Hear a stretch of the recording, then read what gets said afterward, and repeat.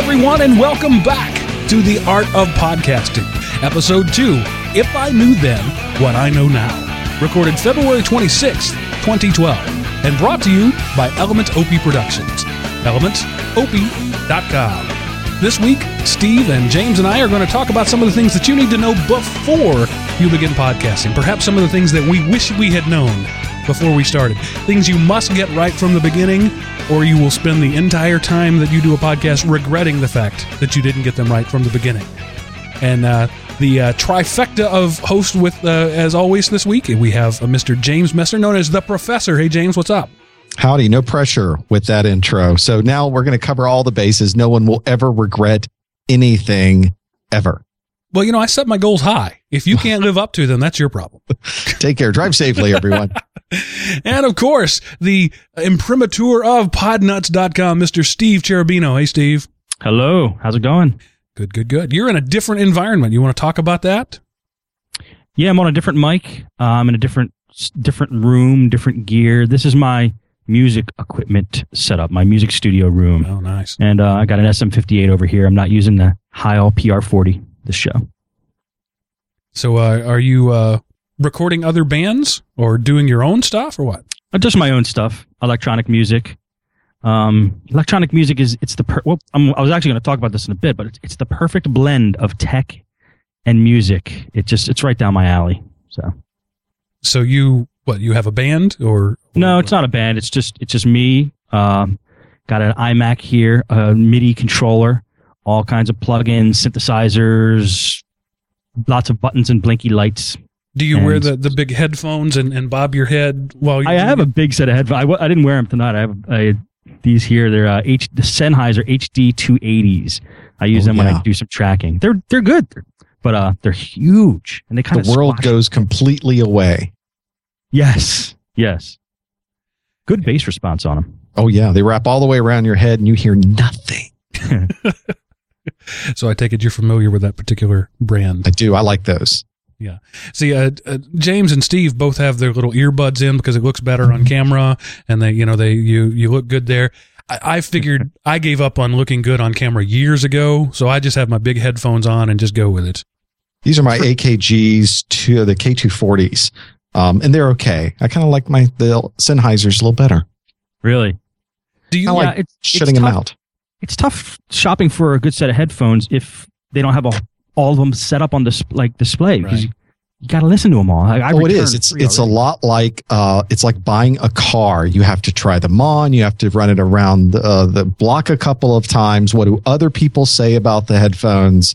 Yeah. And it's such a personal preference. The ones I have now, these AKGs, are set up so that they go all the way around the ear, which I like. That's my style of car.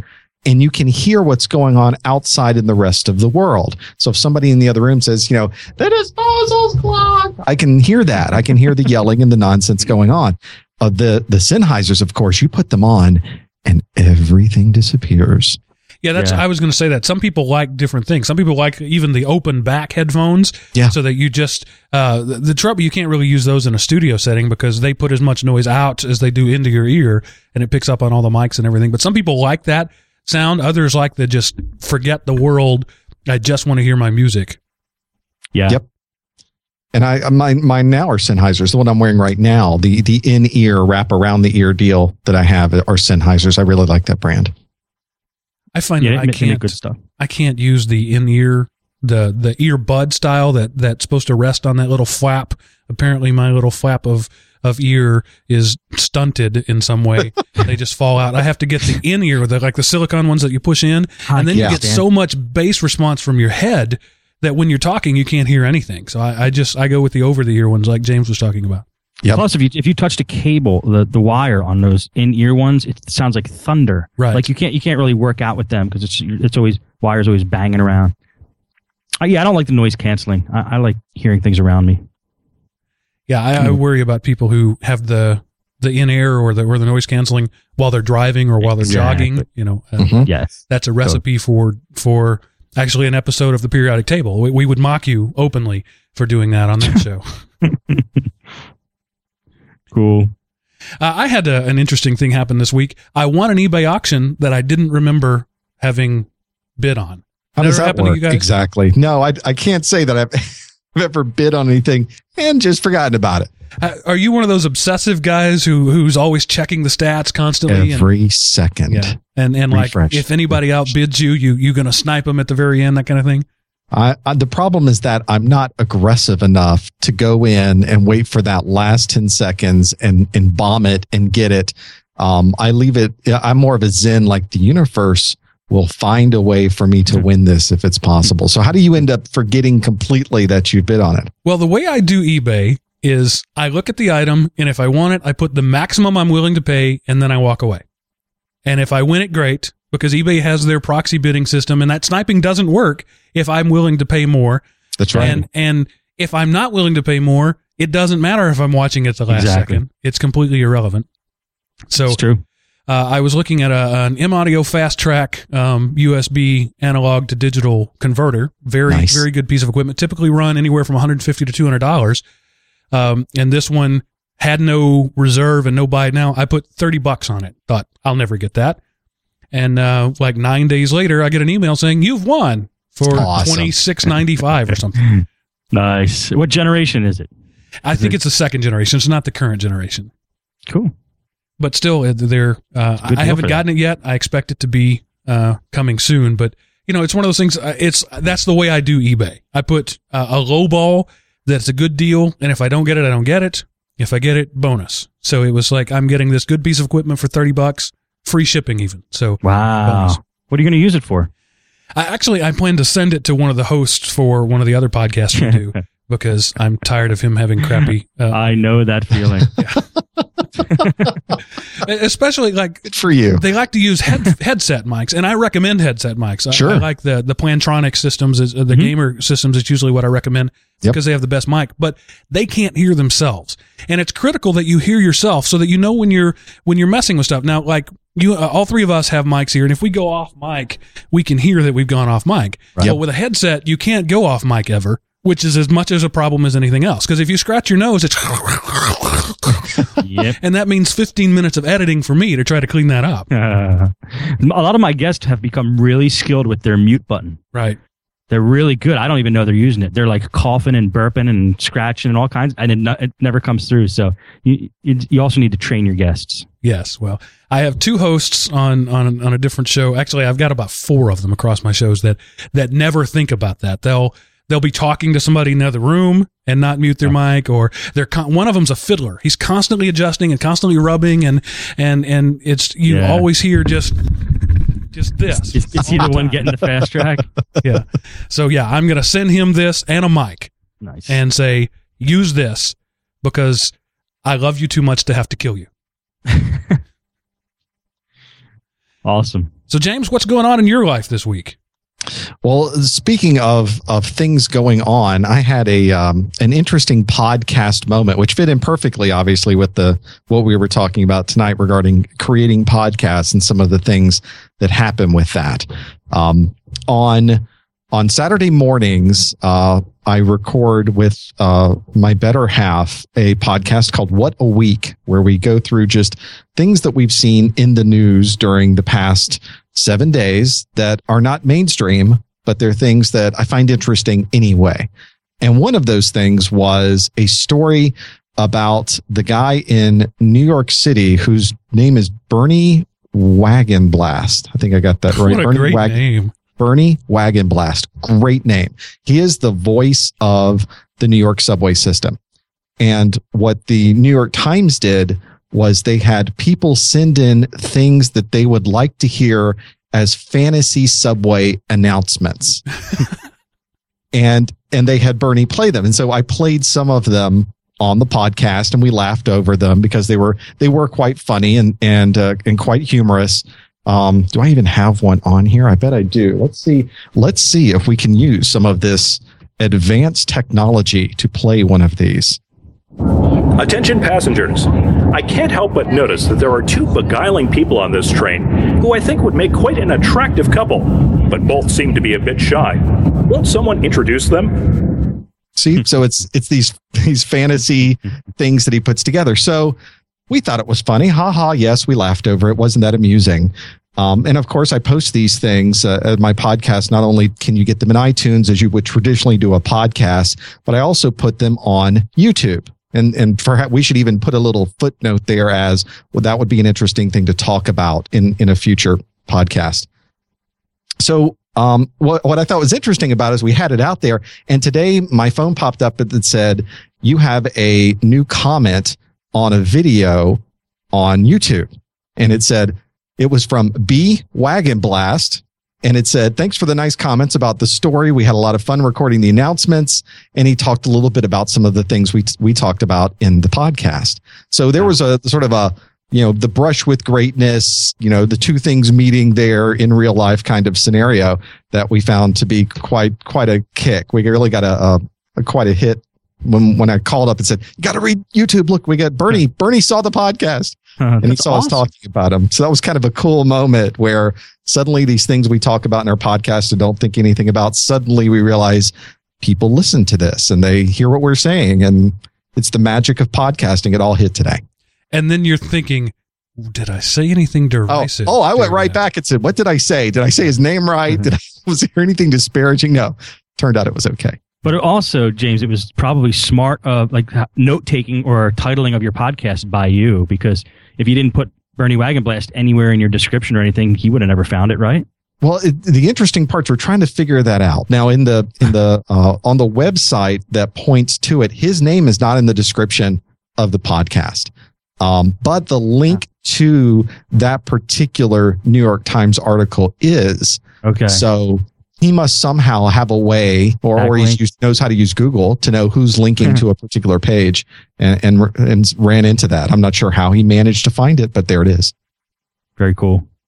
So do you think Bernie Wagon Blast is now going to be a regular listener to the What a Week podcast? Oh, let's hope. I'm sure he's already subscribed, certainly. And he's probably gone back a number of weeks and listened to all the archives. Absolutely. Why wouldn't he? Do you find, I know I find that with our shows, and I'm sure you track stats, and I think we're going to mention that a little later on.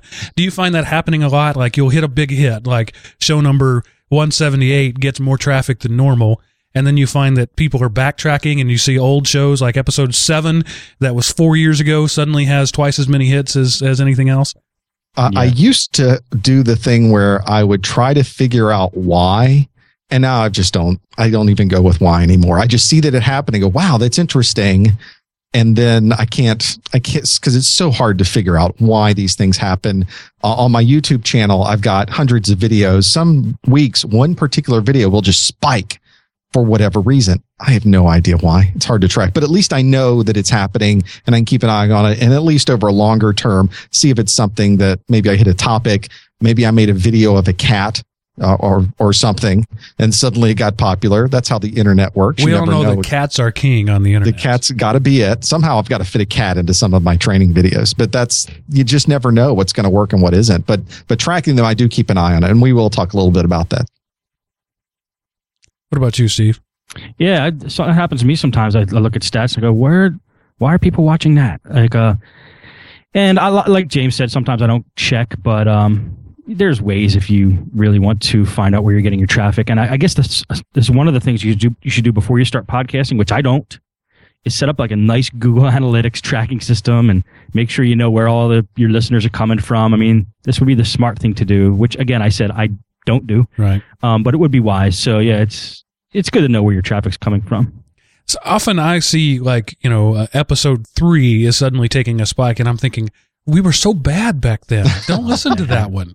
Don't just pretend that one doesn't exist. We've learned so much in the 2 years since then. Don't do that. Telling you, that happened to Linux for the rest of us. We were having a problem with the sound on one of the shows, and it just came out. I tried my best to salvage it, and it just did not come out good at all, audio wise. Content was great. Audio wise was bad, squelchy, squeaky, bad.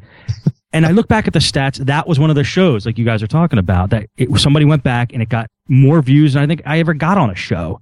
And I'm just crossed my fingers. I said, I hope they watch the next one. I hope they listen to the next one after that. But it's the way it works. Yep. We had a guest on one of our shows, and one of the things that I always ask him is, what podcast do you like to listen to? And we should probably do that on one of our shows, is what podcast do you like? And this guy mentioned that he likes to listen to all of his podcasts in chronological order. So when he adds a podcast, he has to go back to the beginning and listen to all of those before he can catch up on any of the other podcasts in his normal feed. I mean, I'm a little OCD, but that is extreme right there. Special kind. And then they'll email you and say, there's no episode 12. What happened to it? Or where's the show notes for episode 2? And I'm like, yeah, that was a long time ago. If frankly, I didn't care enough to go back and do that. So sorry. We moved our site from a WordPress to a Drupal, and we brought over all the content with it, but the original comments and links back were missing. And I didn't take the time to go back and refill in all those links. And every now and then I'll get something like, you mentioned this tool here. It would have been nice if you'd linked to it. It's like, well, at the time I did, but I didn't go back and do that. Mm-hmm. Yeah. I understand. For show notes, I get volunteers, people to volunteer to do them. And if nobody volunteers, they don't get done because it gets to be too much when you have so many shows. But yeah, there's a lot of missing notes on my shows. It'd be nice to have them. Maybe one day we'll get a campaign going where we fill in all the empty back show notes, but I would love to have transcripts up for Google searchability, because there's no way to index audio. Nobody will know what we've talked about here tonight unless I make some sort of description or link to it. I would love to be able to transcribe those. And there are services that do that, but they're either expensive or not very good, or both. I don't know. There's overseas, like those Elance, like a site like Elance or something. I think you could post a job like that, and overseas, somebody will do that for really cheap. I know a couple people that have done something like that. Because I that would be awesome to do that. But even if it was $1 a show, that's hundreds of dollars to go back and redo my back catalog already. Right. Yep. Okay, there's got to be a good reason. I've got a lot of videos. I'd love to do that too, but a lot of them are technical. So how am I supposed to have somebody go back, and we're talking about SQL injection? Who knows how that's going to come back transcribed from somewhere in the Philippines? You get some Indian who speaks English sort of, but has no idea what the concept is. Right. And for our Linux show, when we're talking about GNOME and Xmonad, and you throw out those weird open source names, this is the Butterfs, and it's going to come out Butter, but no, that's not really what it is. So then that blows I thought it when Dor was talking about it last week. That's what I thought it was. I'm like, butter. So then I go blank when I don't know what he's talking about, and then I start to think about food. So butter. I got chastised on from a listener, and I wrote back, and we had a cordial discourse. But he doesn't eat meat, and he said we spend too much time on Everyday Linux talking about bacon, and he wishes we'd get on with it. He suggested that we in the show notes put a thing that says real content starts at 10 minutes and 51 seconds. Do you guys talk about bacon too? Well, who doesn't talk about bacon? I swear, on my Linux show, we talk about bacon all the time. Bacon is the internet runs on bacon. It really does. It's true. And caffeine. Bacon and caffeine. I actually made my own bacon.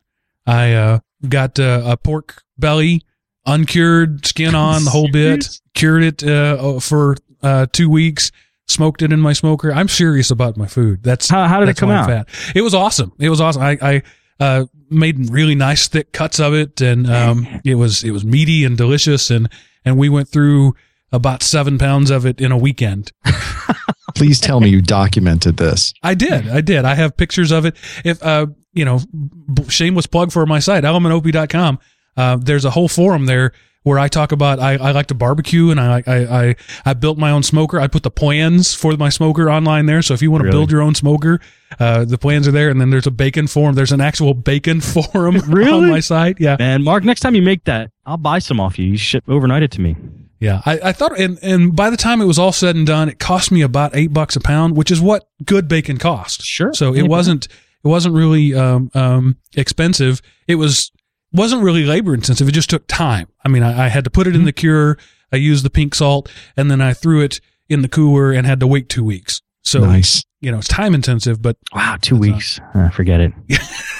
Yeah, you gotta have a commitment right there. And so if I was selling it, I'd have to have a constant supply, right? I have to be, I'm making this so that I can sell, because otherwise I'd run out, because it's the 2 week time frame there. It's crazy. So yeah, we don't talk just about tech on our shows. We talk about all sorts of stuff. Yeah, I like that. That was a nice tangent. Okay. So one of the things that what brought this to my mind is that a lot of podcasts, and mine was one of them, and guys, maybe you can, Steve, you've sort of said yours was, you start with a ready, fire, aim mentality. It's like, all right, I'm going to go podcast. All right, I've recorded something. Now what? Now what do I do now that I've recorded it? Did you have that experience, Steve? No, I had a little more planning than that, actually, because I wanted, when I thought to myself, if I'm going to do a show, I want people to listen to it. So I kind of prepared, actually, in a special way. If you want me to tell that story, I can tell it. Sure, go ahead. Like I said, I was listening to a lot of podcasts, and one of the people I was listening to was Leo Laporte back at that time, and he has a network called twit.tv, tech podcasts, basically. And I was listening to them, and there was this recurring thing that just kept getting my attention in one of his shows. He has a call-in show, and it's actually a radio show that he just turned into a podcast. And people call in and they ask him for tech help. And I was noticing every couple calls, somebody would call in and say, "Hey, Leo, I just started this website and I would have a question for you." And Leo, without fail, every time would say, "Really, what's the URL? What's your website? Tell me." Mm-hmm. And they would tell him, and basically that was, in my mind, I'm seeing there was free promotion every time he did that. And he's got hundreds of thousands of listeners. So some of the people that are listening to the show went to the person's site that he just said. So I decided, when I do my podcast, I'm going to make one episode. I'm going to make a good website. I'm going to make sure it's all ready. And then when it's up and posted, that's when I give Leo a call. So that's what I did.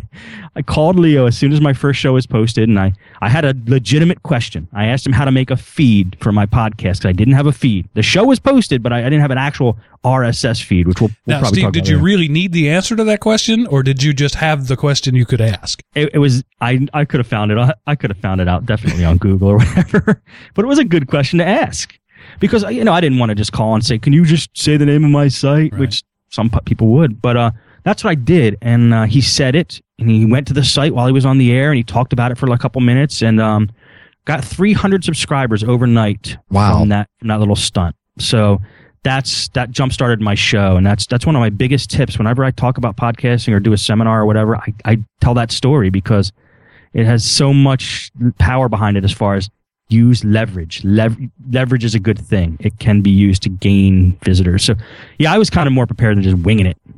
I've been watching Leo's show.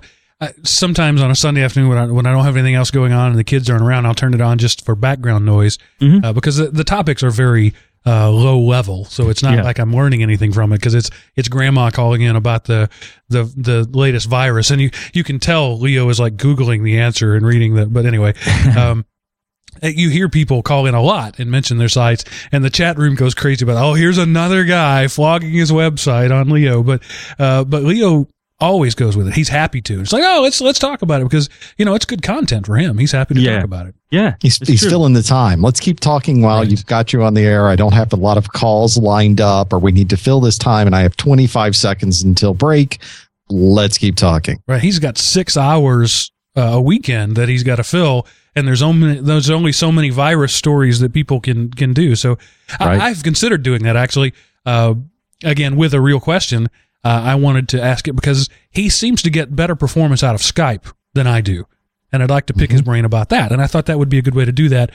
Plus, drop the name of the site. Couldn't hurt. Perfect. It was a perfect question. I'm going to use that question when I call up next week. Yeah, thank you, James. Yeah, me too. And I actually called back another 2 times to the point where he became a smidgen familiar with me. You know what I mean? And it was just a good connection to have.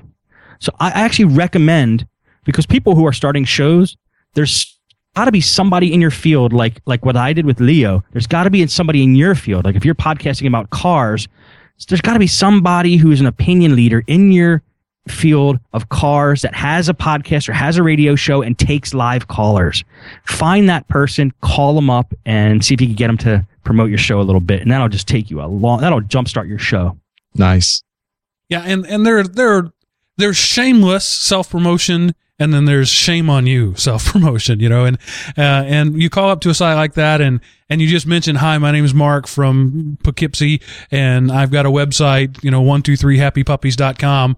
and here's my question. That's fine. People are fine with that. Or if you have a real question about your site, that's fine. But when you start calling up and say, hey, what do you think of this website I made? They're not going to be too happy about that. Right. Yeah. Add to the content. Give some value. Create something of some value, be it your question or the topic you want to discuss. Yeah, you'll be much more well received.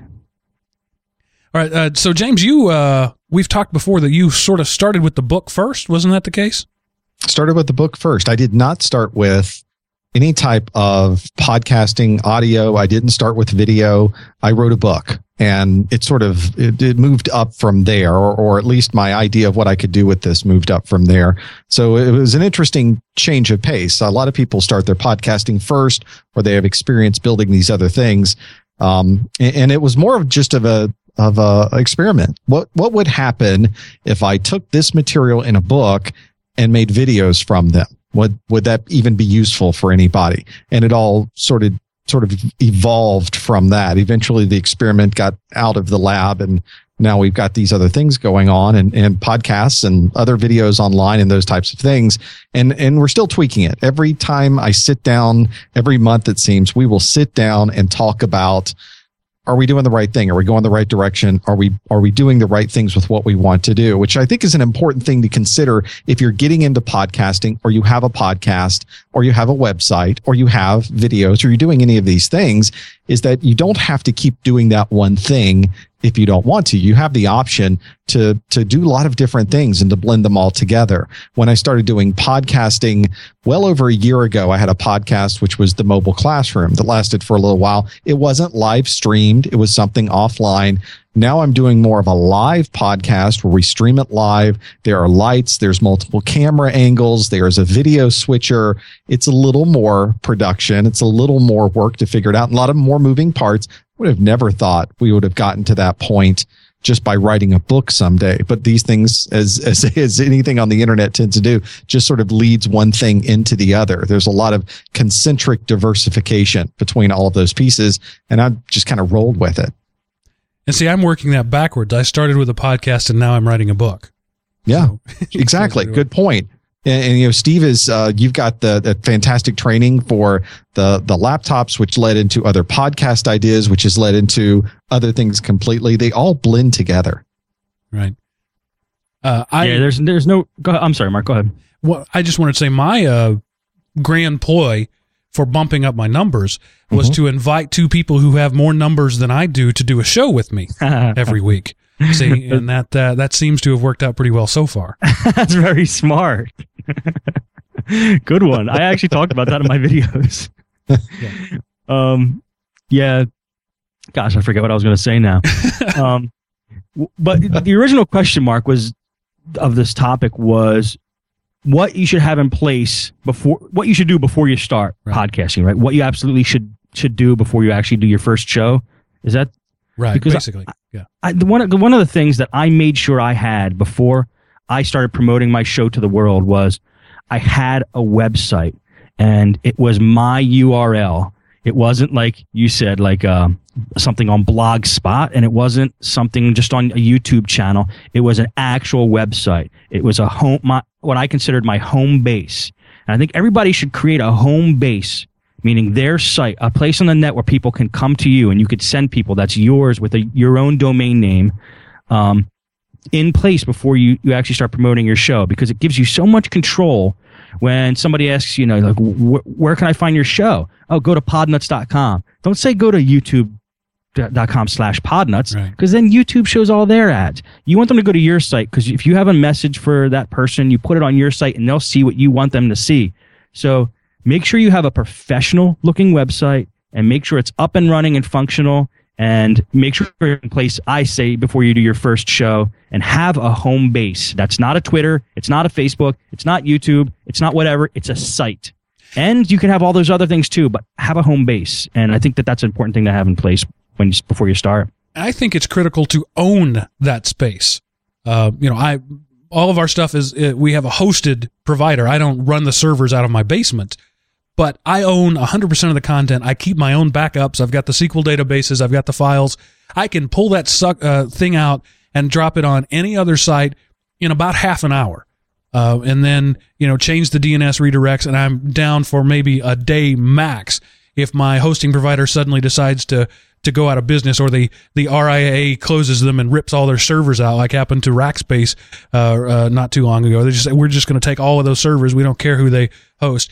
And if you are using Google Sites or WordPress.com, not talking about the WordPress suite, but the site, you're up at their capriciousness is your livelihood. There's nothing you can do if they decide to cut you for whatever reason, for copyright infringement, because they suddenly don't like people with pug noses, whatever. There's nothing you can do about it. So I like to make sure you own the site, own the domain. Domains are cheap. You can go to, GoDaddy. They don't pay me to say this. GoDaddy, please pay me to say this. But you can go to GoDaddy.com and for $12, you can own your domain and they'll host it for you, and you've got all the DNS, and it's done, and it's like 5 minutes. And then you can set that redirect up to Blogspot or something if you want to. But then still you own the digital real estate. And I think that's critical. I see a lot of people make mistakes by using some other service, and like Blueberry or something like that, and totally trusting them, or Stitcher Radio, and they don't have any recourse. And if the prices suddenly double overnight, they're screwed. Right. Prices double, or some of the most heart-wrenching stories that you can see or hear, and you see them all the time. And especially I remember as Facebook was getting more popular and these people were building their brand on Facebook. Their Facebook page was effectively their business page. And then someday Facebook just turned it off for whatever reason. Violation of terms of service, whatever that means. In their mind, there was no terms of service. In fact, there may not have been any type of thing that they did wrong or whatever, but somebody at Facebook or somebody at Twitter or somebody at pick the other service decided that they didn't, that wasn't right. It wasn't appropriate. They got rid of it. And then it's turned off. Then you're gone. There's nothing there. I like the idea of having a plan B. And if you're building a podcast and you're really planning for this to be a company, planning for it to be a business, you need a plan B. Sometimes you need a plan C. I love your comment, Mark, about taking this content that you have. It is stored right here next to me. It's in a database. There's tons of little plugins you can get to do this automatically for you. We're not talking about hiring an IT guy and plugging things in. Some very simple ways to have this always set up to send you a copy. You'll always have it there. And if tomorrow your website provider goes bankrupt, everything gets turned off, their power goes out, and they have nothing they can do for you, or something happens with Facebook, or something happens with Twitter, you move your domain, which you own, to another machine, which you can now own, or at least rent for a while, pull it up in there in an hour or so, and now you're back up and running. And if you've got a podcast, you also have to think about, where's all my podcasts living? What would be the second option? We'll talk a little bit about Libsyn and some of the other services out there. Then you also have to think about, what else could I do with this? I think I've got almost 700 videos on YouTube today. And I think to myself, what if something happened where YouTube turned it off? They decided that material was not appropriate, terms of service violation, turned me off tomorrow. What would I do? And I have a plan B that I would go to. I would not be happy about that plan B, but you got to do something. So you come up with some way to mitigate this problem and go to your next thing. Yeah, that's good. Yeah, the plan B, I don't even have one completely figured out myself yet, but as long as you have your stuff on your own website and backed up locally, you're in decent shape. Yeah, and I don't do my backups every night, like James was talking about, but I do.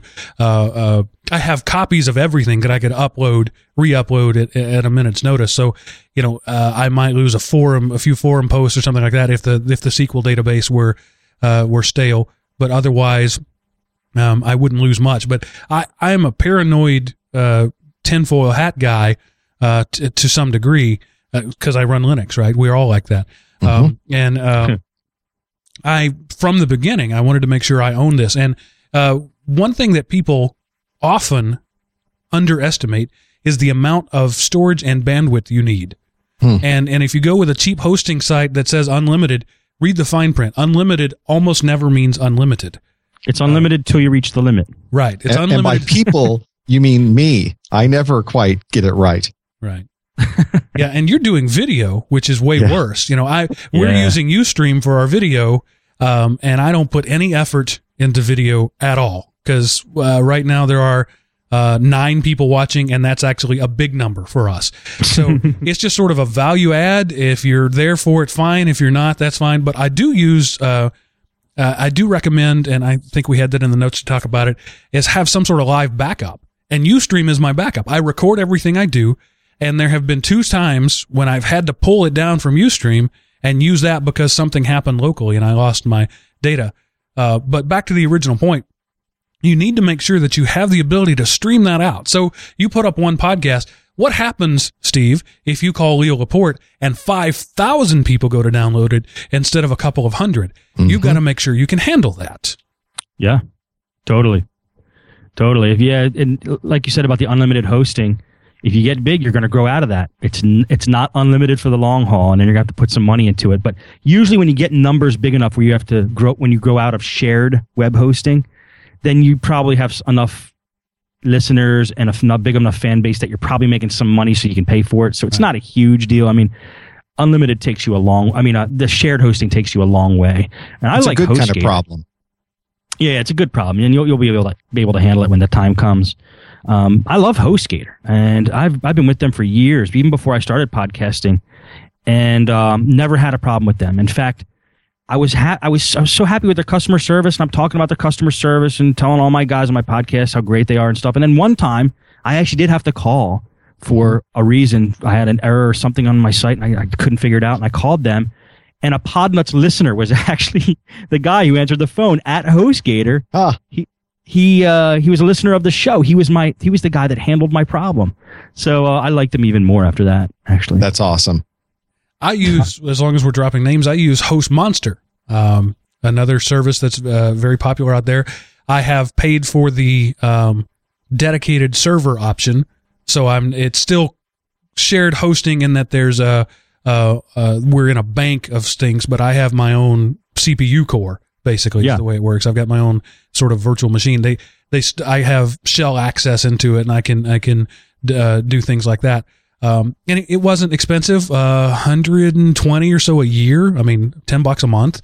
What do they call that? Virtual? It's V something, right? VPS, virtual private hosting or something. Yeah, I don't remember what it is. Every company has their own name for it. Okay, but it's cheap and it's easy, and they say unlimited but reasonable is the way they put it. It's basically when you start affecting other people's performance, then they will call you and they'll talk about what their promise in their terms of service is.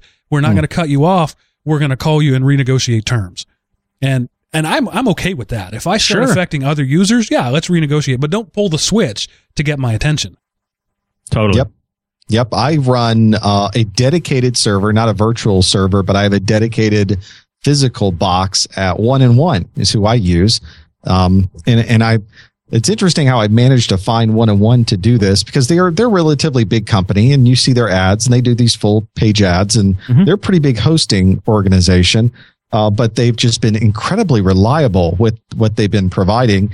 And I have moved up from a smaller installation to now what is a single device that provides this, because part of what I offer today is downloadable access to people who want to purchase videos, and they can download it immediately. And so I got plenty of disk space, and I have my own physical disks, my own physical machine with my own access. And I got the one that, for better or worse, you have the options when you start doing some of these things to have a managed service where a nice person will make sure the box stays up, or non-managed. And I thought, well, I'm very technical. I'll take the non-managed service. And so far, it's been okay. There have been times when I've had to do some crazy things, and I've had to upgrade some software. And of course, in Linux, you have dependencies on certain softwares, and the CentOS that they are using is not a type of distribution that is updated often. So you get into these IT problems. I just want to make videos. I don't want to spend a lot of time doing IT on my server. So it's one of those, I've got control and I like having control, but at some point I would like someone else to do some of these things for me. Is there that much of a price difference between managed and unmanaged? I bet it is. Really, there was not. In fact, I want to say there may not have been any price difference between the two. Very, very little. So it's just, in fact, I think in some ways they like to be able to manage the boxes because I have my own password. They can't get into my box. If I call support, they'll ask me, what's your root login? I can give you a password, but I've already configured the device not to allow root login. And they're like, what are you talking about? Why would you, yeah. So when you have a security course, the box better be secure. That's right. It's one of those things. That's funny. So you do have to think about that. And I think the next jump will be larger boxes, load balancing, a managed service, because at some point it's the numbers game. You have to make a decision on what's going to be best for the business. Yeah, and I'm in a position right now where, first off, our flagship show is called the Tightwad Tech. So that tells you a little about who I am. I'm looking for free or cheap or, as inexpensive as I can possibly get it. Mm-hmm. And also, I'm not making a dime off of anything right now. This is all coming out of my pocket. I call this an expensive hobby. Some people restore cars. Some people play golf. Some people collect wine. I podcast. That's my expensive hobby. I'm spending money every month on this expensive hobby, hoping that someday it will reverse and be a money-making sort of thing. But as we talked about last week, money isn't your goal, shouldn't be your goal. That's not necessarily a realistic expectation. But so I look for the lowest cost alternative possible, and Host Monster fits that bill, and it's cheap, and so far it's working. And at some point, I hope to outgrow them. That would be nice to outgrow them. Yeah. But that's when you go to them and say, I'm bringing 20,000 people a week to your servers. How about you put a banner on my site and give me a dedicated box for free or something like that? And that's a good idea. Then you become a partner instead of a customer. Good call. Yeah. And the next thing that I wanted to talk about is something that I have said many times on different shows. Anytime I speak to anybody, this is my phrase that I use, and you'll hear me say it again, and that is no first drafts. Nowhere in life is a first draft acceptable.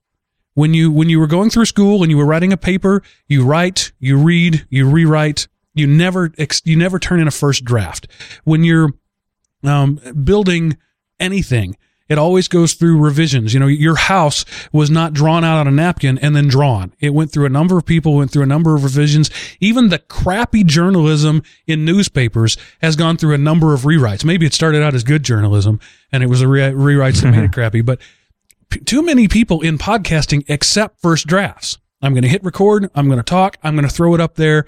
And that's all there is to it. And frankly, that's what it sounds like. It sounds like you hit record. You threw it up there. And you can set yourself apart from the millions of other podcasts out there just by putting a little bit of effort into post-production. Try to make things sound as good as you can from the beginning and then go back and make them sound better afterwards. Mm-hmm. And not only that, but pre-production. We have notes that we're going off of right now. They're loose notes, but we have a roadmap of where we're going. I didn't just call these guys up and say, all right, what do you want to talk about this week? Right. We put some time and some effort into this. So this is essentially the second draft, right? Already we're doing it live. We're doing the second draft because we did the first draft in the notes. Then I'm going to go back and edit out all the stupid stuff I say and leave your stuff in. And is that how this works? And that'll be the final edit. So no first drafts allowed. Burn that into your brain that you will not post a first draft ever. And here's a good reason why not to, because you have the attention of somebody who actually is taking the time to listen to your podcast. And if you blow it, they're not going to listen probably anymore, especially if it's a new show, it's your first show, and they're like, let me see how this new show is. And they listen to the first 5 minutes and it's just terrible. And you don't have anything prepared right. You're just kind of wandering all over the place, and it's just unstructured, and it's just not good. You just kind of blew it with that listener. You don't want to do that. If you have somebody's attention just for a couple seconds, make sure that it's good and professional, so you keep that person, because you only have so many chances with these people, and you're using their time. So don't blow it. Their most valuable commodity, their time. There is nothing more valuable. Yep.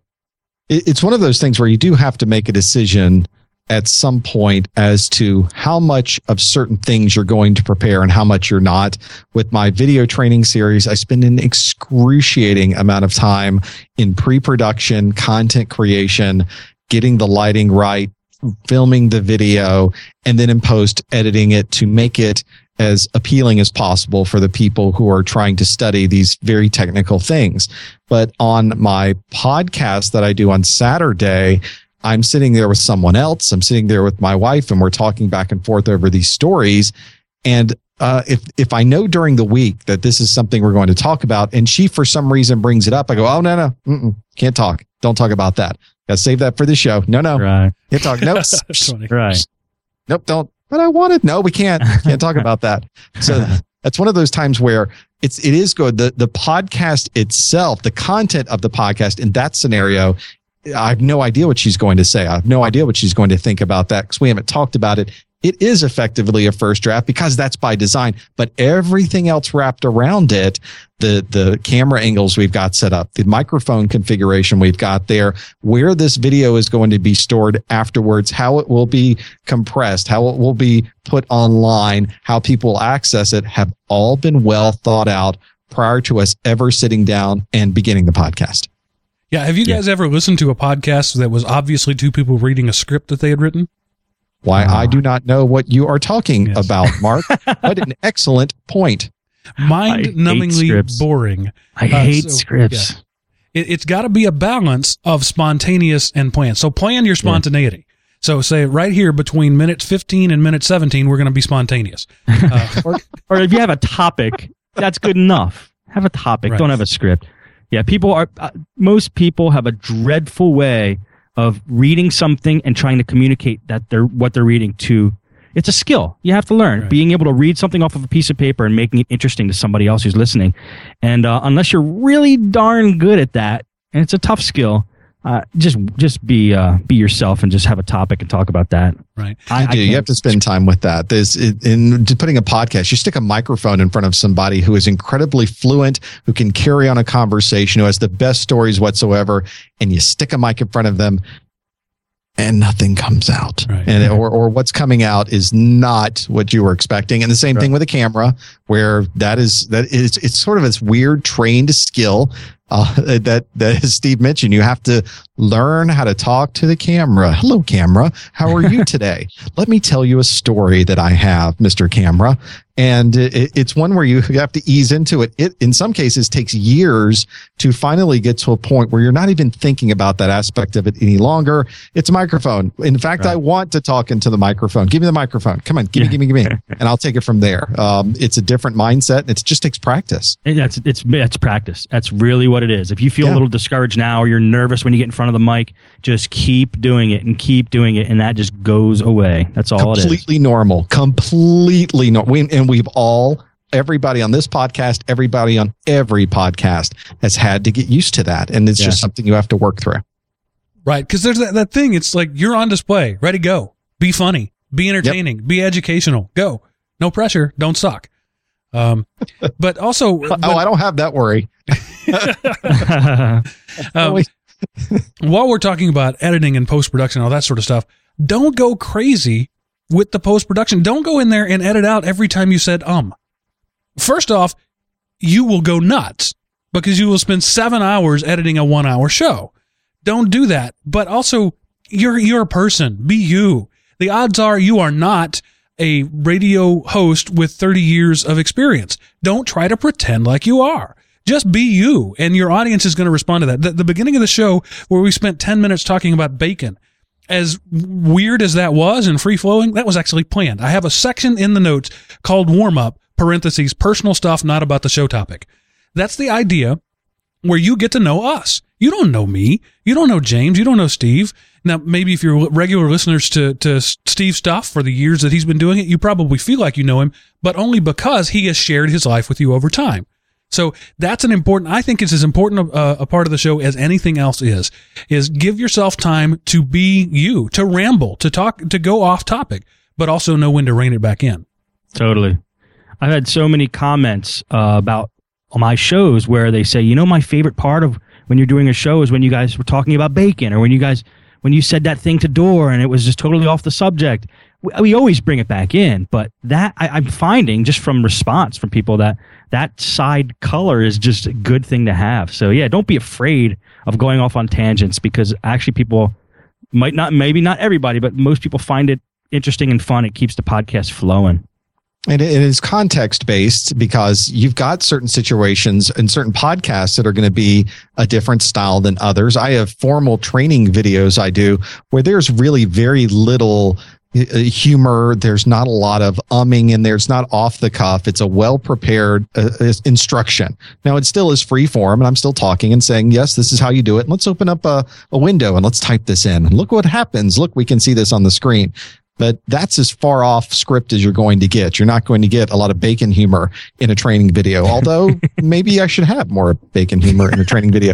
But every month I do a live study group session where I get everybody on live, and it's like we're all sitting in a room and studying for the exam. And I'll take questions from everybody and we'll talk about them. And I always post up the funniest question of the week. I have the ability to tangent. I'm there for an hour or an hour and a half, and you can be more relaxed and you can be more yourself and you can get more of that out there. It's just going to depend on what context you would like to have that in. Yeah. It's always good to show a little personality, and especially for podcasting. Like James really, said, it's for anything, isn't it? You have to be you. Totally. I'm all for that. I use such a banal, like we said before, phrase, which is keep it real. And I really try to live by keeping it real. And I based Podnuts off of keeping it real. So there's very little scripting. I get real people on that talk about real subjects, and we have a real conversation. And that has, I think, been a real plus point for how the shows have gone. And so, Steve, something you wanted to talk about, and I know, again, this could be an entire series of shows. We could spend probably 2 months talking about this, is get in your pre-production, and while you're planning it, while you're not doing a first draft, focus on the highest audio quality possible for you. Now, that's not to say professional grade, super extensive quality, but the best you can do, and make sure it really is the best you can do. Yeah, absolutely. It doesn't cost a lot to get a decent sound, unless you're using a real crappy, like these Apple earbuds. If I was using these to podcast, that would not be good. But do your best to make the best possible audio quality that you can. And if that means going out and getting a fast track like Mark got on eBay for $30 and a decent mic, that's worth it.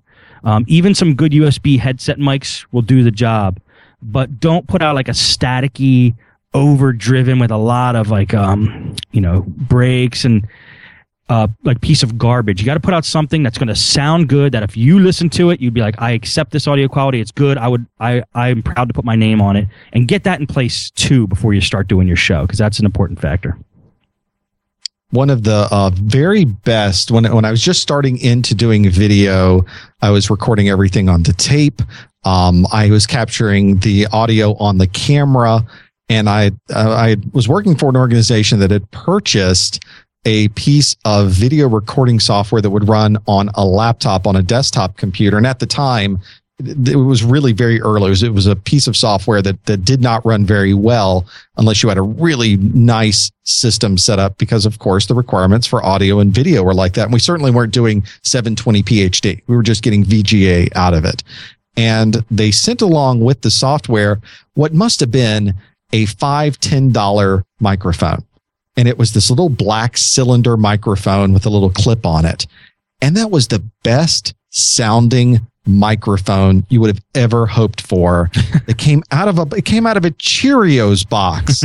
There was no way this sounded so good. And I also purchased, because I thought I would need, a professional lavalier microphone. And I ended up getting better performance and a better sound out of this little chintzy little $10 mic that I ended up calling the company that made the software and said, "Where'd you get this mic from?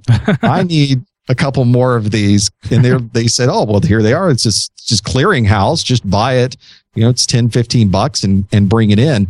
And what a remarkable difference. And that was one of the things that was so important. And whether you're doing video, whether you're doing audio, Steve is absolutely correct. Work on the audio. Get rid of the hum. Get rid of any clicking noises. Get rid of any of those things, because you can put up with some bad video, but audio is very, very difficult to listen to for any long period of time. We'll talk about the equipment in further episodes that you should use to get rid of the hum and any buzzing and stuff like that, because it's doable, and it doesn't have to cost a lot. PC Freddy in the chat room says that we're this from the Heil boys, referring to the fact that we all have the Heil PR40 microphone, but none of us started with that. All right, I've only had this a couple of weeks. I'm holding it up here on the stream for those of you watching. This is the mic that I did over 200 shows with, an Audio-Technica M4000. It's about a $23 microphone, and we sounded pretty darn good, I think. Mm-hmm. This sounds a little better. Not a lot better, but a little better. Steve tonight is using an SM58, which you can buy for $75 pretty much anywhere. You can get one used for probably $30. And a 25-year-old SM58 is as good as a brand new SM58. So, buy used gear if it's good gear. So we have tried to move up, and you always will. You'll try to move up and try to get better, but you can start very low, very inexpensive, and get better quality than a lot of things out there. It's one of those things where you know that photographers will tell you this. Yes, it's important to get glass, and it's important to get a camera with certain capabilities and features in it, but ultimately, it's the eye of the photographer. And it's exactly the same thing with podcasting or with creating media of any kind. You can have a low quality microphone. You can have even a lower end computer and still produce some very, very nice results with that. And it's true, we're sitting here with these big fancy schmancy microphones on this podcast, but it's only because we started with some of the other things and moved up to those. And I was literally digging in the drawer next to me to try to hopefully find that microphone. I've still got it around here somewhere, because once you've run into one of those mics, it's really good. You keep it around because you never know when you'll be able to take advantage of that. James, it's funny. I have my original mic to hand too. I was just sitting right on the shelf as Mark was talking about his. I did hundreds of shows with this AKG condenser mic. It was the C2000B. It came with a set of headphones, which I also used for hundreds of shows, and I got it at Guitar Center for like $99 on sale.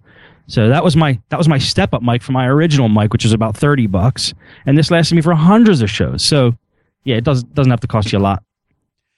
James, with his awesome voice, he's the voice, is coming to you over a $3 USB sound card. There you go. That I bought on Amazon.com. It doesn't have to be expensive. Seriously? Yeah. The machine that you're all Skyping in on is a box that I have the built-in regular sound card plus 3 additional cheap little $3 USB sound cards, and that's how I do the multi-Skype, multi-channel recording thing. And he sounds awesome, and he's coming over a super cheap USB sound card. In fact, it's better than the built-in one because the electronics are separated from stuff. The USB insulates it. That's amazing. All of my audio inputs, and the one I'm sending to you right now, is over a $20 USB audio input. Really? Yep, right off the mixer. Shocked, you guys. Yep, I know. And I look in the books, and this is like buying a boat. You can really soak some money into podcasting. And I'm reading through the latest magazines, the latest catalogs, and I see these USB input and the FireWire input, and they're like $400.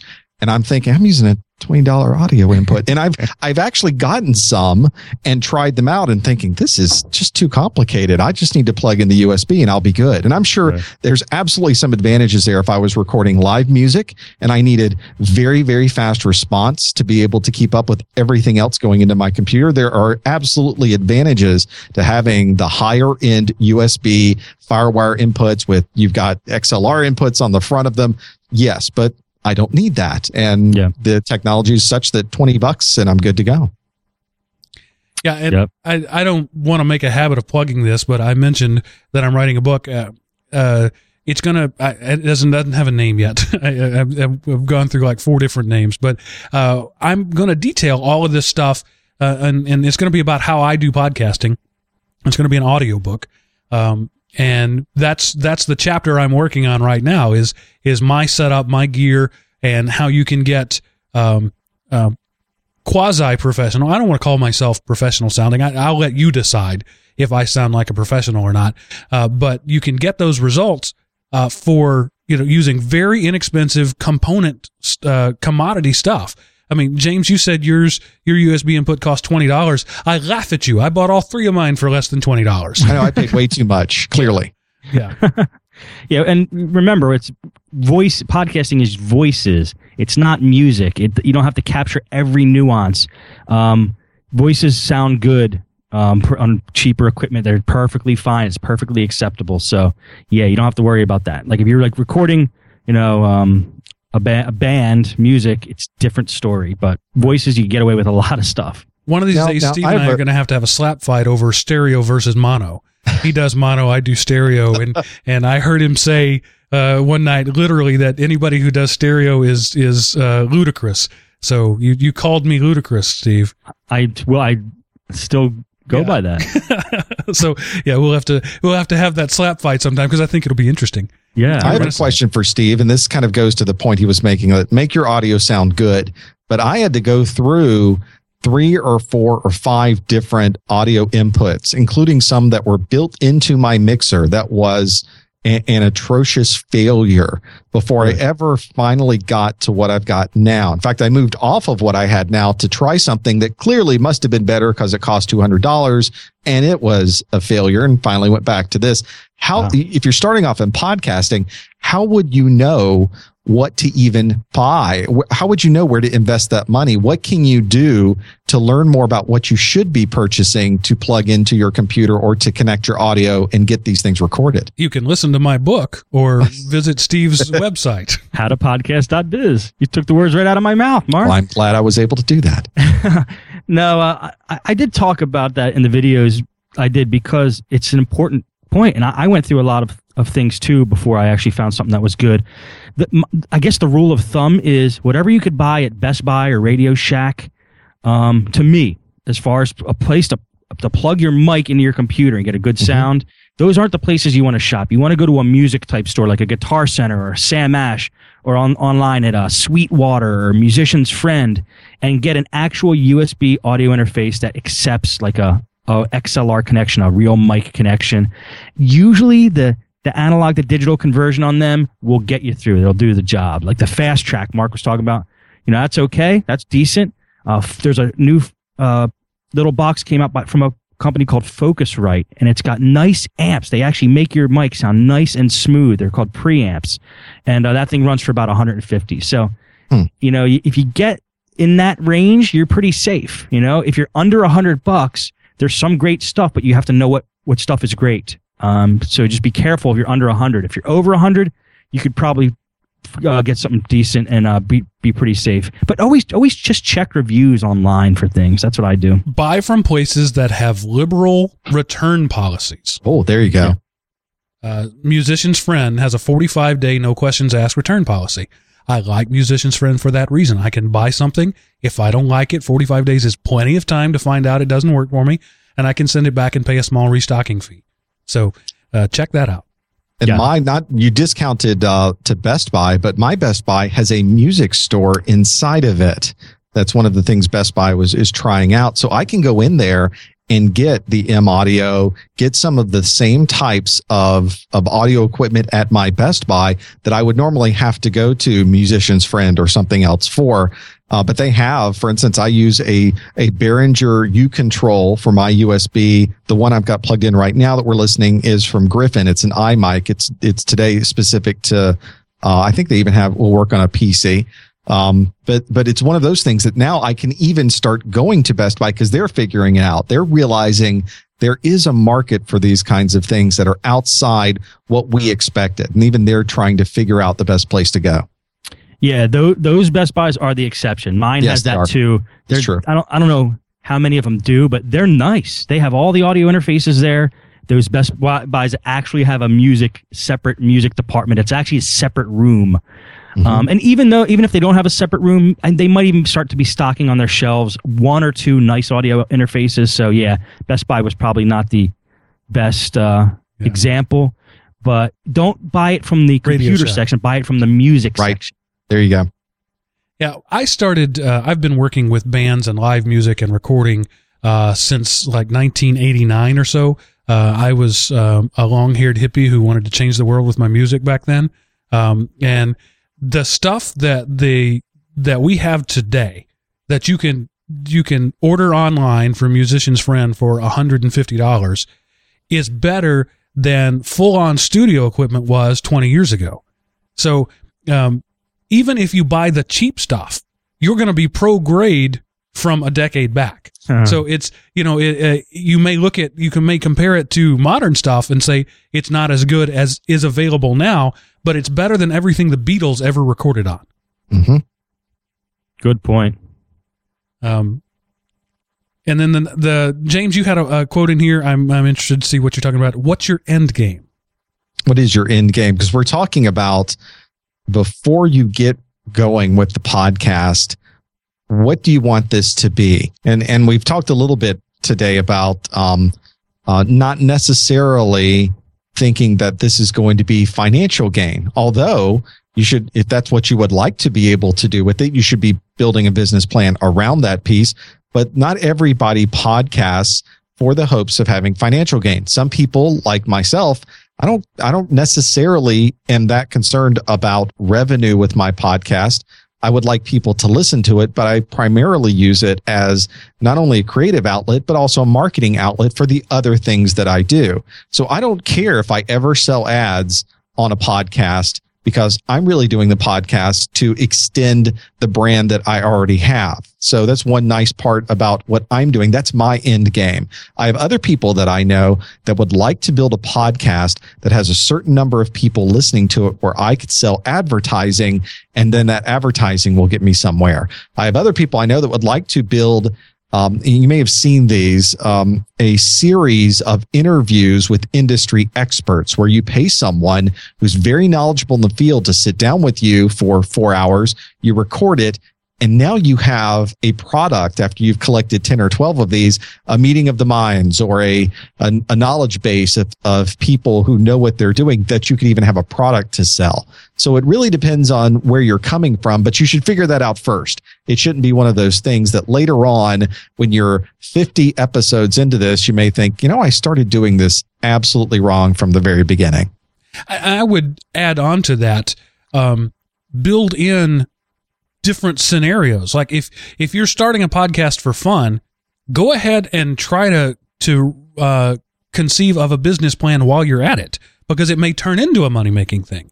And so then, you're prepared for that. Have contingencies. And if you're doing it to make money, how long are you willing to put up with it without making money before you either call it quits or change your game plan?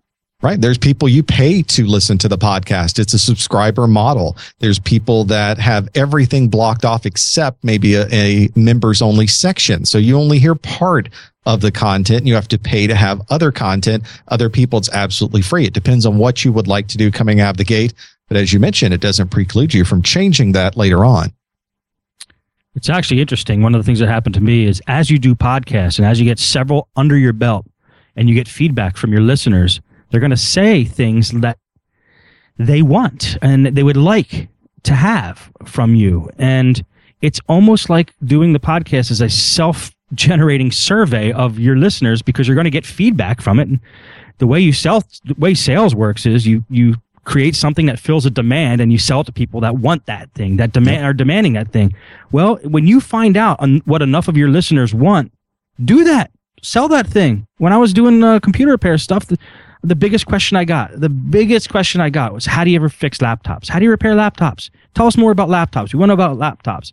So I said, okay. I of course I kept talking about laptops in the show, but I also made the laptop repair videos, and I already knew there was a demand for it. So it was a no-brainer. So as you're doing your podcast, listen to your feedback and take it as this is what people want. If you get enough people asking for the same thing, it might give you a good idea of what to make a product based around. Yep. I like it. Sound advice from the businessman. What I was thinking as you were talking, James, is your ProfessorMesser.com product could easily be a for-pay thing, and you have for-pay sections of it, but the nature of what you do could easily be for-pay. What Steve and I do really couldn't. Nobody is going to pay to hear me pontificate or to hear Steve talk about the latest Android apps. They're just not going to do that. So he had to have a different revenue model. So you got to be prepared to step outside of just the podcast. Now, in your case, James, you could do nothing but for-pay podcasts if you wanted to, and because of the nature of your content and your the brand that you have built, that would work well for you. My business model from the very beginning was to do everything free and then have other products off to the side if people wanted those. So there's so many different ways to build your business model and the way that it would work. That happened to be the one I went with that works for me and my style and my personality and what I wanted to make available to people. And I have tried other podcasts that had membership sections, and you could only a member heard every fourth one was just theirs. It was exclusive, things like that, to try it out and see what would happen. And you evolve and you figure it out and you learn the advantages and disadvantages. And ultimately, this is what I've come up with, at least for now.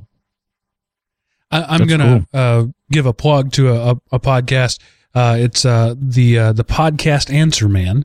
And he's done, I don't know, I think he's on like 300 shows right now. You can find it at podcastanswerman.com. And that's sort of what he's done. He set himself up as the expert in podcasting. And he has this new thing he's talking about called the Mastermind Group, where you pay $300 a month to be a part of that. Mm-hmm. And that's certainly a great revenue stream there, but you gotta make sure that you're capable of doing that. He's put out like 3,000 shows over all episodes over all his different shows. Now, I will say that I disagree with almost everything he says. Well, that's good. When he's talking about when he gives answers and when he is the podcast answer man there, I think everything he says is wrong, and it's completely backwards from the way I do it. But people pay him $300 an hour to listen to it, so it doesn't matter if he thinks if I think he's wrong. There are people who pay for it, and he is the podcast answer man, Cliff Ravenscraft, and that's fine. That's what he does. But it just goes to show you that there are people who will pay for your information once they deem that you have information worth giving. Good point. The internet is one of those places where there are so many different ways to build the business and to build the business model. And I'm sure, have all seen these models that rely on doing certain things that perhaps we would be uncomfortable with doing. And maybe it's building cheap websites that hit a particular topic. Maybe it's dealing with the ways to get affiliate systems and just plugging affiliate systems. And there's a white hat, there's a black hat, there's kind of a gray hat around that. Ultimately, you have to find the one that fits with the way you want to do business and what you're comfortable with doing from a business perspective. Yes. And pick the white hat. Yes, that is what I recommend as well. You're going to be doing this a while. You better make it good. Yeah. Yeah, that's a good point, because if you go for the quick scheme, that doesn't last. You can't make it last. So if you intend to stay the test of time, integrity is the only way to do that. It's true. And plus, you're putting a lot of crap on the internet that doesn't need to be there if you do it the bad ways. There's already plenty of crap on the internet. Yeah. Speaking of crap, yes, I wanted to go back. Steve, you were talking about that. Show. When you think of crap, you think of me. Yeah, exactly. You were talking about that show that you did, the Linux for the Rest of Us, that was just not up to your standards. It was audio speaking. It was a poor quality show, but you put it out because the content was still good. So sometimes it's important when we're talking about our no first drafts policy. Sometimes you got to make that estimation of what makes this worth listening to. You know, if you can suffer through the fact that the audio isn't as good as you'd like it to be because the content is good, then that's okay. But if you've got superior audio quality and a guy who's boring to listen to, you know, maybe you don't want to put that out. So you've got to take a holistic approach to deciding what's good and what's bad. Totally. You know, if that was the first show we did for Linux for the Rest of Us, like episode 1, we probably would have redone it. But we had a pattern of great shows, and it was great content in that show. So I felt people would understand because they've listened to other shows, so they knew something was wrong with that particular show, not that every show was going to be like that. Did you put a disclaimer at the beginning of it? No, I think I forgot. I might have. I either might have or I probably forgot. So you either did or did not. Thank you for being so specific. Yes. And then I had another point, but I forgot what it was. So somebody talk while I try to remember. Let me follow up on that, because there have been times when I have created videos and I've sat here for 2 hours. Whenever I create my training videos, they're done offline. There's not really anybody watching. And I'll sit here for 2 hours and go through and I'll do 7 or 8 or 9 or 10 of those videos in one sitting. And there have been times when I've now gone back. You pull the video right off the camera, you put it into your computer, and you realize you had the audio set way too high, and you were blasting out everything, and it sounds never fix that. Awful. You can't fix it. There's no going back, and you just have to resign yourself to, okay, I'm now going to scrap every single bit of that work. We're going to re-record and do it over again. And ultimately, the product turned out to be even better because it was sort of like a rehearsal. Now you go back and do it again, and you're much better at it the second time through with the content delivery, and then thankfully much better with the technical aspect of the audio and video as well. Yeah. Or what you could do is you can call a guy up who has another network and ask him to come on your show and do a great show with him and forget to record it. Oh, see, you could do that. Don't do that. Yeah. That's something Steve was on what will forever be known as the missing episode of the Tightwad Tech. He came on. We did a great show, outstanding content. It was awesome. And as I said before, I use Ustream as my backup source in case something happens. Well, that day I forgot to hit record and I had a hard drive crash. So I lost my primary medium. I didn't have a backup medium. Boom, the lost episode. So then I had to send Steve an email and say, dude, that was an awesome show. Want to do it all over again? You know, when I was looking in my inbox, Mark, I came across that email a couple days ago and I read it again. And it was just, you were just like, you're not going to believe this, but everything we did was gone. And I think my response was, yes, I don't believe that. Oh, yeah. But I've done the same thing, and I use Justin TV, not Ustream, Justin.tv. And that automatically records everything you do live. So, and I've had to resort to that several times to grab content that my computer didn't record. So you have to have at least one backup. I have 2, but you have to have at least one. We all learned this lesson the hard way. So just do it right from the start.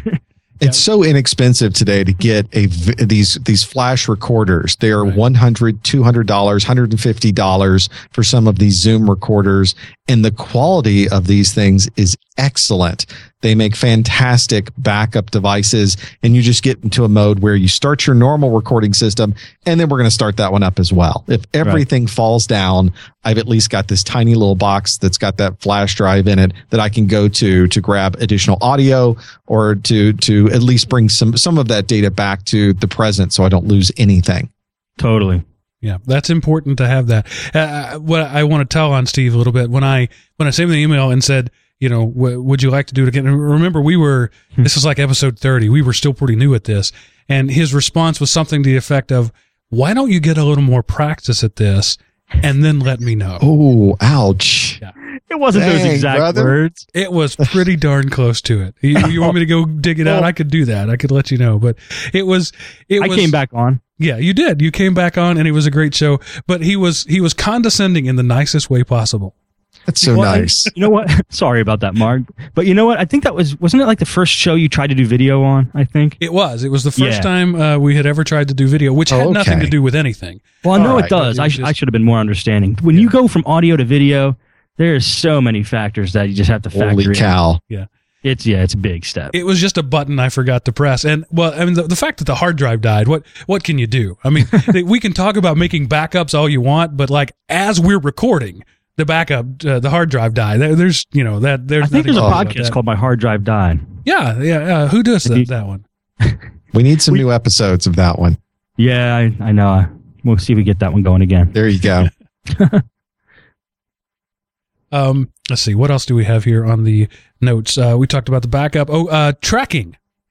It's important. Yes. And I screwed this up. And so I can speak from this is know how you're going to track your site, your stats before you go. And one of the most pivotal ways, really the best way to track things is to to do that in the RSS feed. And so you could do something like FeedBurner or Podtrack, where you send your RSS feed through another service. So you still have your RSS feed, but the one you publish is theirs. Okay? I didn't do that. I can never go back and use FeedBurner now, because if I wanted to, I would have to totally change my RSS feed, and all the hundreds of subscribers that I have now would either not get their stuff and have to come and figure out why they weren't getting their stuff, or I'd have to figure out some sort of crazy server redirect to make sure they get their stuff. So I screwed that up. I can never use that service now, ever. Really? Yeah, I rely on Libsyn. I use Libsyn to store and to manage the storage of all of my podcasts. And I think at this point I have the biggest Libsyn subscription you can get, because all of mine is video. For those of you that aren't familiar with Libsyn, it's Libsyn, Liberated Syndication. And their particular business model is one where you buy a certain amount of upload amount per month. So if you're going to upload 30 megabytes, 100 megabytes per month, whatever that value is, you pay for that amount. And you can upload up to that point, and then it allows whoever an unlimited number of downloads. So as many subscribers as you want, you can have that available to download, and they will keep statistics and they will track those things all based on that. And it's a great resource if you're just trying to figure out podcasting, because some of their smaller end subscriptions are very, very inexpensive, and they have built-in stats, which is great. So you can really track how many people are downloading what you are doing. And then secondarily, if you wanted to use something like FeedBurner, which is now owned by Google, to be able to track and have RSS management, that you can have some of that there. You can even, on top of that, use Podtrack to be able to even track further. And I've have one of my podcasts now where I'm doing all three of those to get a sanity check against all three to see where are these statistics really coming from and what are people really doing with it. And Podtrack is a one that you can go back and do recursively. You essentially add a tag to your RSS, but it doesn't change the RSS feed. So that's one that you can go back and do. But FeedBurner, you can't. Once you're established, once you have listeners or Libsyn, you really can't do that effectively. And what I use is simply the download counter on the AW stats on my on your website, and that's good. Sure. It's accurate. It tells me how many people download, and it breaks it out from full downloads to partial downloads, and so I have that sort of stuff. But that is difficult to impossible to impart to someone else. So if I want to go to an advertiser and say, look, I'm getting 1,000 downloads per week for this show, and therefore based on a CPM of $40 per 1,000, I want $40 a week for this ad. It's hard for me to show them that. Right. There's no dashboard I can point them at. They just have to trust me that I'm not lying to them. Yep. Yeah, that's the thing about. Well, first of all, I love AW Stats. That's like my go-to pro stat tracking. It's so easy, and there's so much good information there. I love it. But like you said, Podtrack is actually a service. I mean, they have a tracking program there, but it's actually a service to help podcasters get advertisers. Mm-hmm. They put a free podcast tracking system in place, and anybody can use it. And it's actually, I think it's a good idea for everybody from the start to put Podtrack to use Podtrack to track their shows, because if you get big enough and you get enough listeners, Podtrack already knows that from the start, and they're the ones that are going to find you advertisers if you want to go with them. Because they take a cut, obviously, of whatever profits you make. But if you get over like 5,000 downloads a show, they're going to start to take notice, and they're going to say, we got some advertisers for you. So if you have that link already in place, that might be a good thing to have right from the start. But AW Stats gets the job done in a crude way, but it's those are your options. Yeah. How do you guys feel, just a quick side discussion, about other people's banners on your site? I guess it would depend on what other people. Well, advertisers. So, not just paying you for time in the show, but putting a link on your site or a banner on your site for money. I think it's not as effective as actually. It's tough to relay to a conventional company that when you promote something in your podcast, it's actually more effective than putting a banner on your site. But a lot of places still just want the banner. So I give them the banner, and I always make sure that I tried the product, and I believe in the company that I'm putting a banner up for. So if I do believe that and they want the banner space, I'll give them that, and I'm okay with it as long as I know the product's good. James? I have people that send me emails quite a bit that says, "Oh, we have a product and we'd like to put an ad on your site," and I almost 100% of the time tell them no, not interested in doing it. My challenge is more of just the management process behind it and getting it sold and keeping track of it and how many impressions and that type of thing.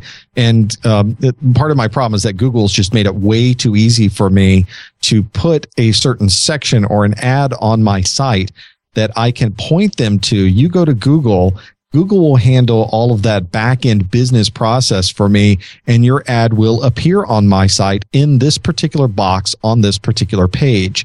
And I don't have to do anything at that point. And if somebody does click it, then of course I get revenue based on that piece. So a lot of that, I've decided I don't want to manage that myself.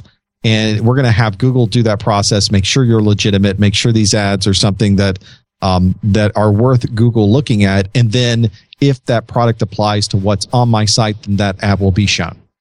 That's smart. That's a good one, James, because I don't like to manage it. So I might do the same thing you're doing. Yeah, it's just a pain for me, and I got videos to make, so I'm going to have someone else do that. My current thinking right now is that I don't ever want to run somebody else's ads on my site. My site is for me and for my ads, for my products. I don't want to run somebody else's ads. Now, my integrity is for sale. So if somebody waves enough zeros in front of me, I will change my tune and I will put a Punch the Monkey banner on my site. No, I'm kidding. But I think, Steve, like you said, they don't work. They're not effective. Yeah. Savvy people, the kind of people who listen to our shows, have an ad blocker on their browser anyway and are never going to see it. So it doesn't do any good. And at best, the best they can ever be is ugly and distracting. Yeah. So my current thinking on that is just no. Okay. If you do have a company, Mark, that really dovetails nice with what your site offers, then it's not as bad as like a punch the monkey.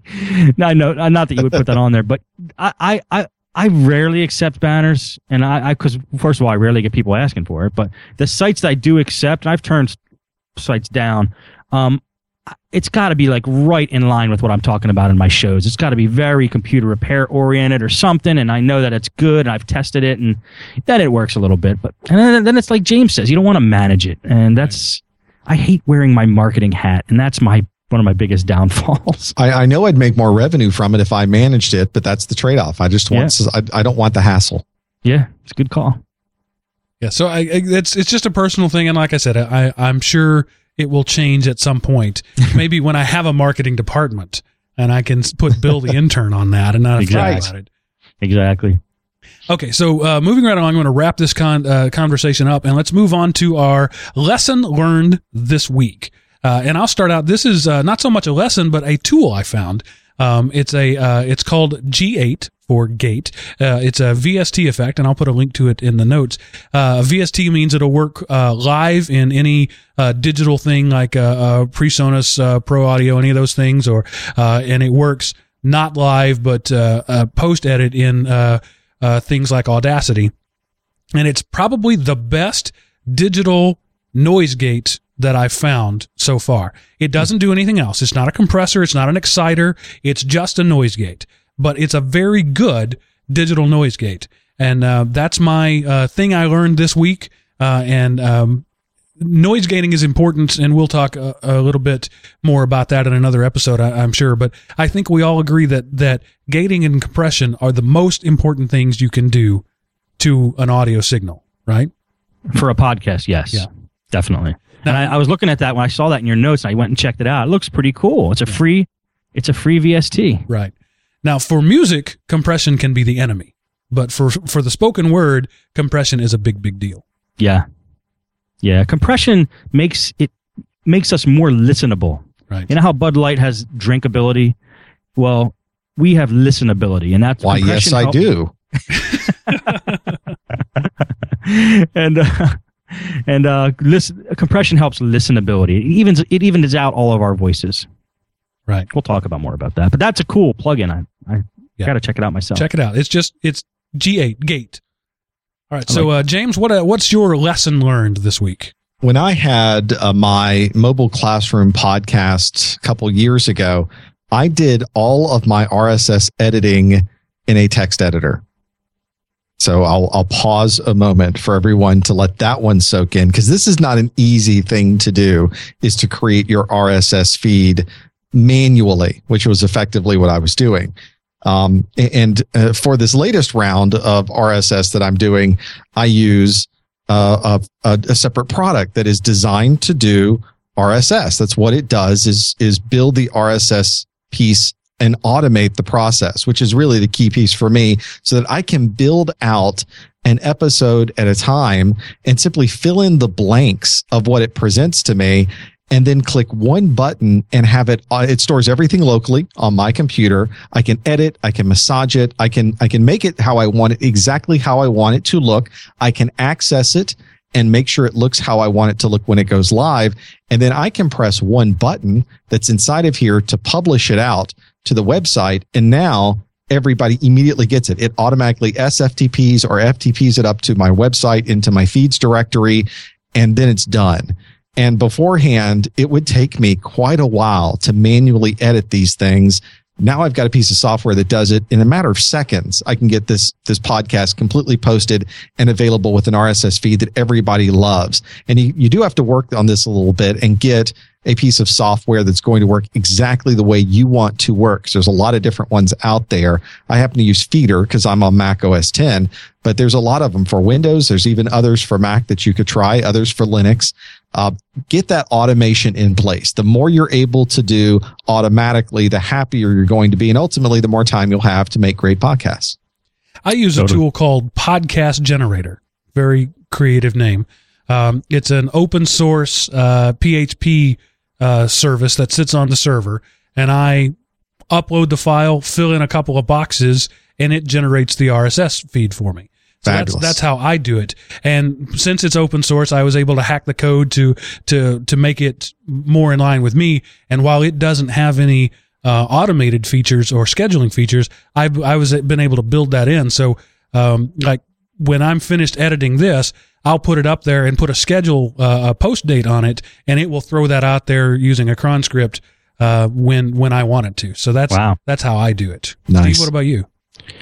Well, one of the benefits for somebody starting out using a blogging platform, not saying use like Blogspot in your URL, right, but like go to WordPress.org and download WordPress and then use that as your software. That's how I started out. Yeah. You don't have to know how to make an RSS feed, because when you post something to those sites, your blog or your site, it creates the feed automatically. I use Drupal for for my site. It's actually the structure of my site. And I have a kind of like an administrative backend online. So when I log into my site, that's how I post my shows. I upload my show to my server, and I hit I type in the title and a couple things. I hit post, and it puts it in my feed. Now, I really, really, really customized the heck out of my Drupal site, and that was a huge pain in the butt because I had no idea how to use Drupal before that. But in the end, after hours and tears and wanting to quit, it really is a nice way to do it. But so that's how I do my RSS feed. I just do it right into Drupal. Yeah, elementop.com is also a Drupal with all the different categories and everything.